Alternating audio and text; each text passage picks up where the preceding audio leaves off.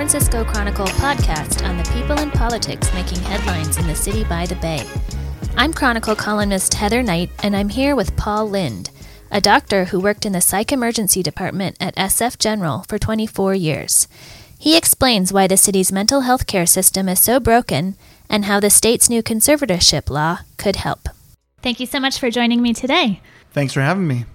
So you were an emergency room psychiatrist at SF General for 25 years, correct? Correct, yes. Yeah. That must have been a really stressful job. Can you kind of describe what a typical day was like at the psych emergency room at SF General? Yeah, so I would come in and there'd usually be just one other psychiatrist on duty. I would say on an average day there might be 20 patients waiting for us. And I would say, some of those folks had been there for already 24 hours. So when you get there, you have to already begin to sort of look at where do people need to go, what should we do with individual patients. But of course, as soon as the clock starts ticking, you can have new patients being brought in. There are times when that be 4 or 5 come in a half an hour. So what happens is sometimes you have to turn your attention away from the person who's already been there for a long time and turn it over to someone who's just been brought in to the psych emergency. And did any particular patient stand out for you? What were some of the behaviors you saw or characters you might have met? I mean, it's almost too numerous to recount. But I mean, I would say unfortunately, a typical patient would be someone who would be brought in by the police who had been assaultive or aggressive in public. Frequently, one day we had someone was swinging a pipe, someone was swinging a bat, someone was swinging a bicycle, and I was waiting for the next person to be swinging a baby. Oh, my God. But these are often people who are intoxicated on intravenous meth, amphetamine, and or psychotic from either untreated bipolar, untreated schizophrenia, and oftentimes both. So I would say maybe a third of the patients brought in, immediately need to be medicated and sometimes even placed in 4-point restraints, that there was that level of violence as soon as people would hit the door. Did they seem to know where they were and what was going on, or? No, those folks know. I mean, they're usually pretty far gone when they're in that state of mind. And, because we're also responsible to make sure that they're not acutely medically ill. So we get vital signs right away to make sure, check blood sugars, things like that, things that can present as behavioral emergencies. But no, people were usually pretty, and some of them you can't even have a conversation with. I mean, we try to talk people down initially. I mean, we don't want to jump immediately to giving them an injection, so we do try to engage them and talk to them. But a lot of those folks, at least, were too far gone to do that in the moment. Right. You described some neighborhoods in San Francisco as being like open-air insane asylums. Why has the problem gotten so bad? Would you say it's a mental health problem, a drug problem, an alcohol problem, or all of the above? Well, I think it's a very complex question to answer. I think that there's multiple variables. I think one that maybe is not the most prominent, but San Francisco is a magnet for people of all different stripes. And I have a patient I've known for a long time that told me recently, he said, he's a real character. He said, San Francisco, the city needs to stop sending the message out about the summer of love, right? The summer of love is over, folks. Because what he sees, and he's a native, and he's having trouble getting services such as housing. He's living in a U-Haul truck. Oh, my God. And he said, and he's not really bitter about it, but he says people come from all over the United States thinking it's some sort of, spa here, or that some sort of nirvana here, and find out that it's very expensive to live here.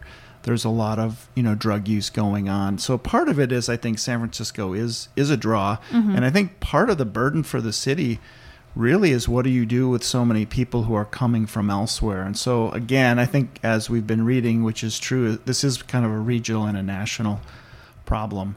But I do think there are other variables other than San Francisco being a magnet. One definitely is the relative lack of access to drug treatment in San Francisco. It's a really difficult issue because a lot of the people that we're treating, like, for example, the folks who are injecting meth, or injecting heroin and meth together, or injecting heroin. I mean, these are not folks who are at a point where they're ready to quit. So I think that there's a lot of cynicism among health officials and the citizenry about helping people get off drugs. Having said that, I know that there's hope to be had in terms of treating addiction, and that we need to catch people when they're ready. And it's really interesting. I remember way back when Willie Brown talked about treatment on demand back in the day. And I think, again, I was sort of new in the city at the time, and internally I was kind of rolling my eyes going, that's a great idea, but we're not set up for that. But I think, he's absolutely right that you do catch people, and it's not that hard to figure out who's close to being ready to stop and who isn't. Mm-hmm. So, but I think when you have somebody, you're sitting with somebody, I'm talking about the next day, they've already slept, they've already eaten, you have that conversation, they're like, I'm ready to quit, I can't handle this life anymore. And so then you have to have a conversation about, well, what's available. And I think we could do a better job. I know that there are agencies who are Health Right 360. There's lots of, there are places in the city for people to get help, but I think that we need to make it more accessible. And then the last thing I think is, honestly, the way that the civil rights laws are written in California, it's difficult to make people accept treatment against their will. And so I'm talking more about untreated psychotic disorders such as severe schizophrenia or bipolar disorder, that it's difficult to take those people off the street because of the way the treatment laws are written. Mm-hmm.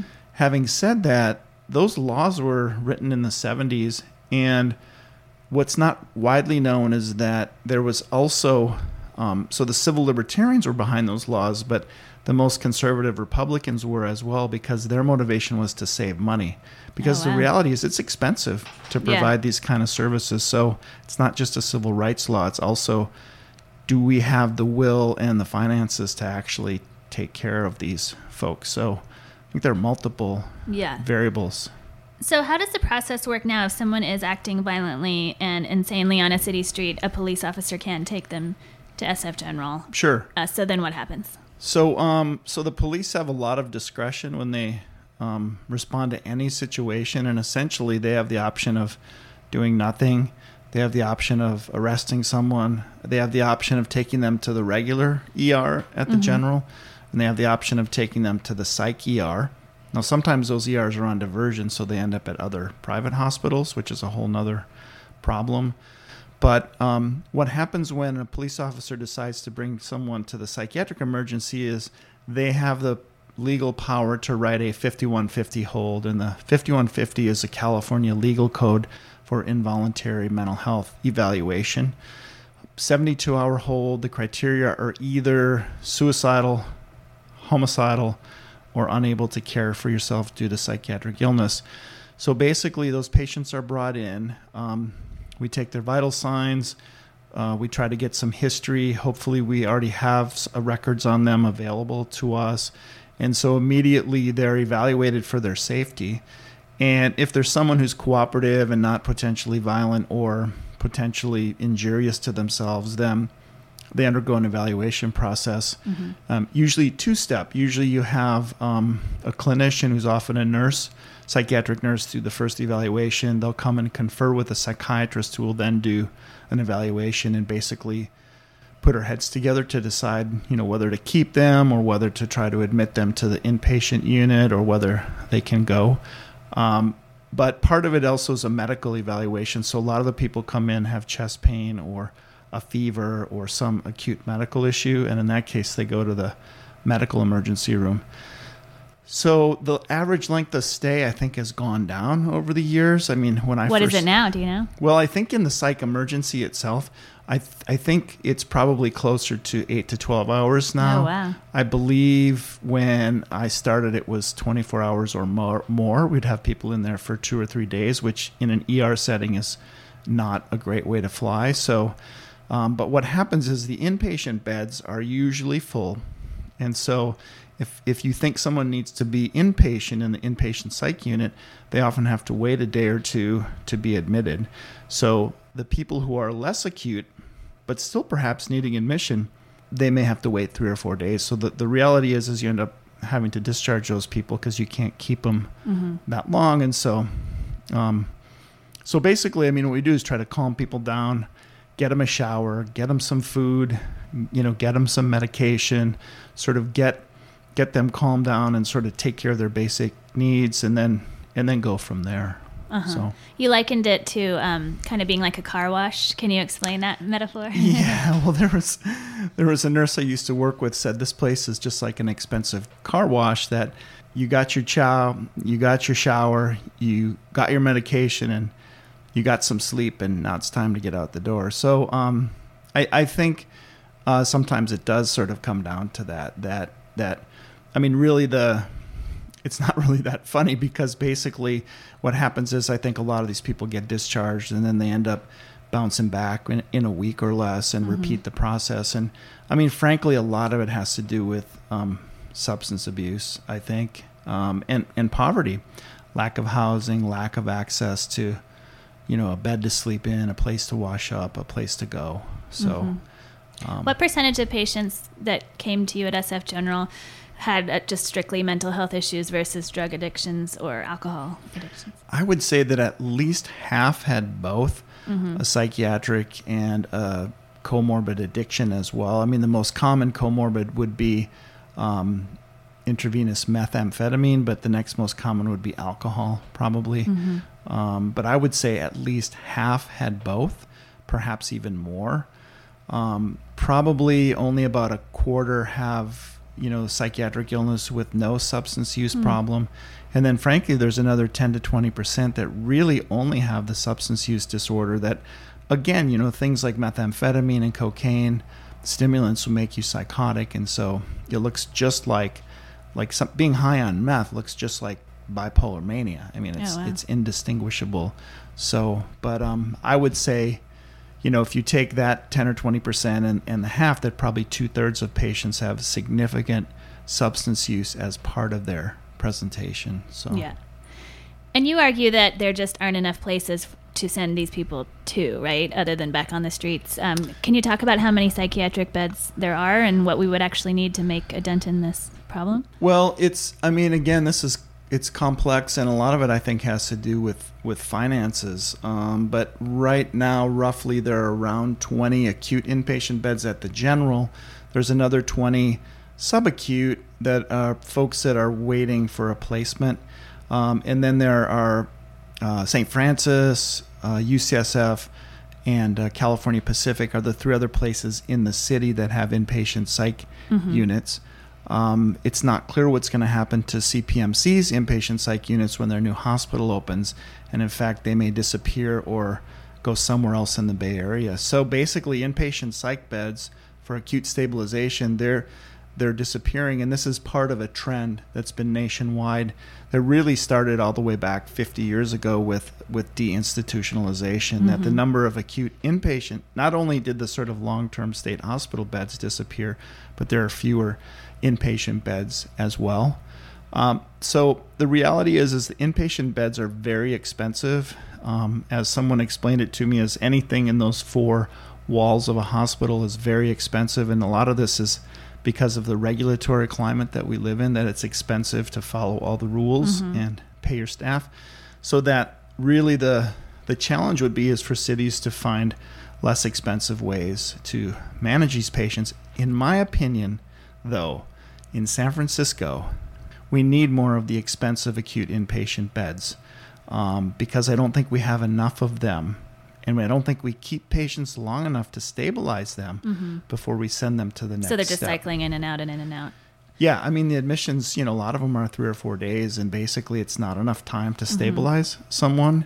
But basically what happens is they're considered non-acute by day 4, and this is very important because Medi-Cal will stop paying for the admission day 4. So if you're going to keep them day 6, 7, and 8, those will be, basically the hospital will be losing money to keep them.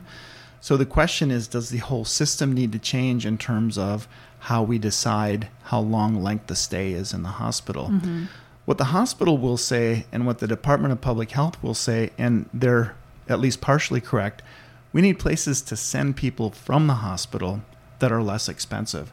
And so places like long-term residential care facilities like the the MRF or our facility at the General is a great example. If we had more of that level of care, I think we could offload the inpatient units with a good place to send people, and then that would free up the beds for people who are coming in the front door. So it's really a front door. Psych emergency is the front door, and leaving the inpatient unit is like the back door. If we could have better back door options, we could free it up for all those people that I was seeing on the front end of the process.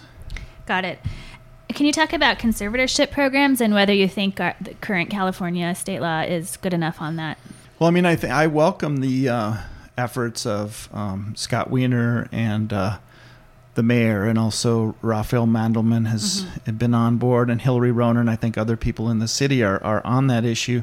I welcome that. I do think it will be helpful. I think part of what they're focusing on is getting really the sickest of the sick off the street and into a safe, structured environment.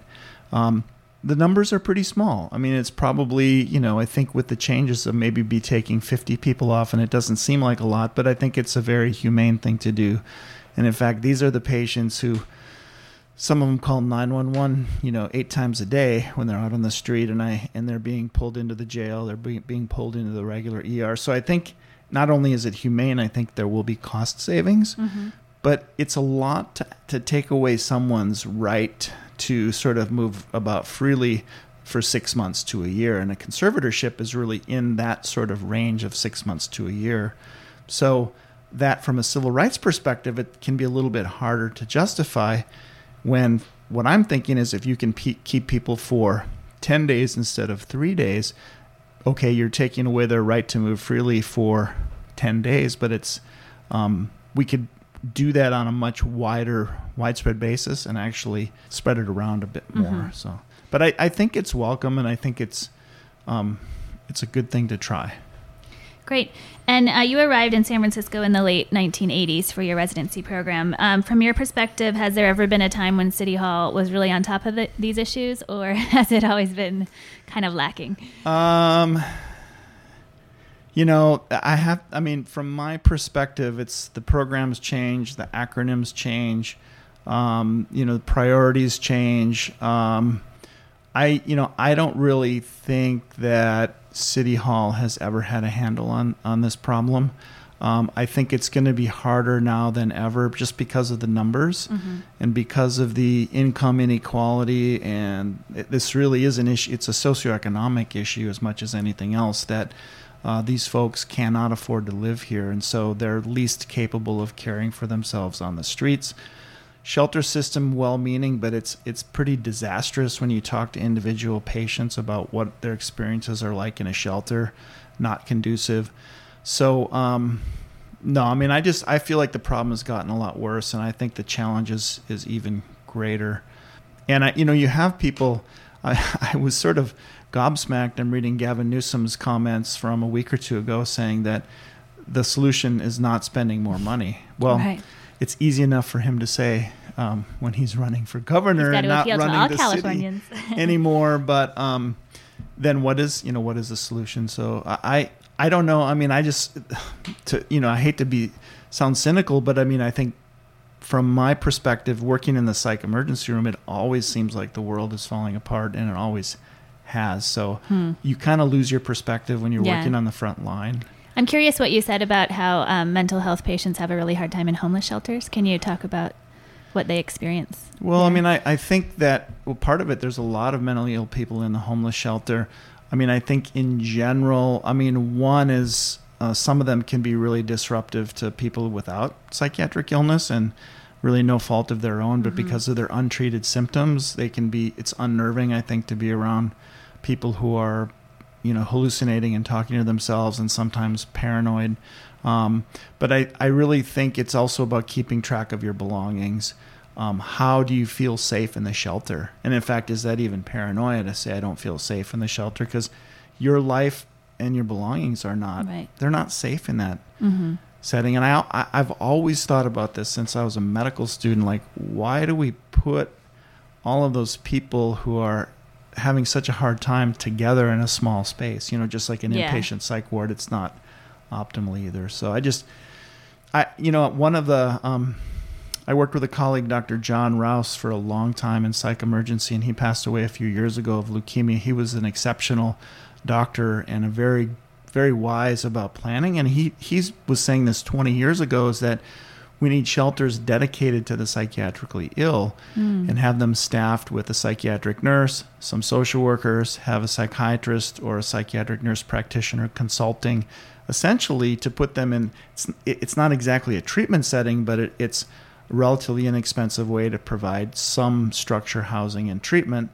I think this is what they do at the Support Services Hotel already. A lot of, I will give the city, it sounds like I'm just saying how bad things are, but I think the city has worked very hard. Department of Public Health has worked hard to provide housing for the mentally ill and actually give them things like case managers and access to medical care. I mean, there's a lot of things the city has done well. I just think at this point, it's the numbers. People just keep coming. And last question, if you were mayor for, let's say, 6 months, what would you do to make a real impact on these issues?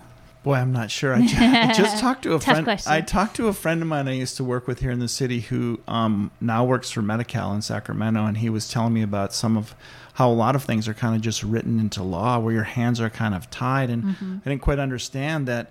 You would think that our leaders would have more discretion, particularly with spending. But what would I do? 6 months as mayor?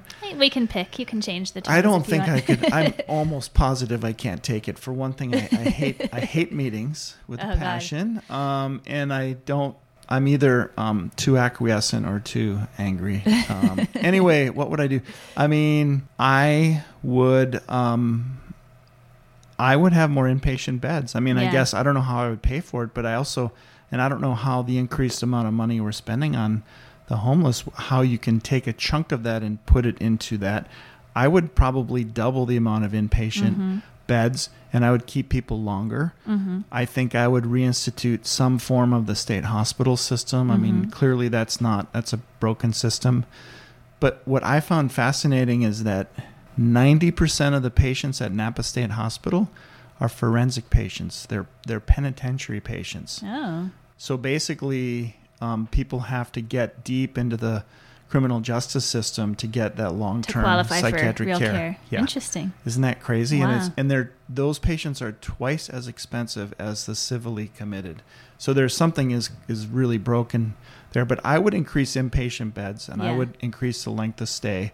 And then I would work on developing more cheaper, inexpensive services at the same time. Yeah. But I think the bureaucratic challenges are unbelievable. There's just it's just a logjam of things, and then the political atmosphere as well. So So you never want to be mayor? I don't ever want to be mayor. I don't even want to be the boss at home. My wife wears the pants there. So anyway. Great. Well, thank you so much for joining me today. It was fun to talk to you. Yeah, thanks for having me.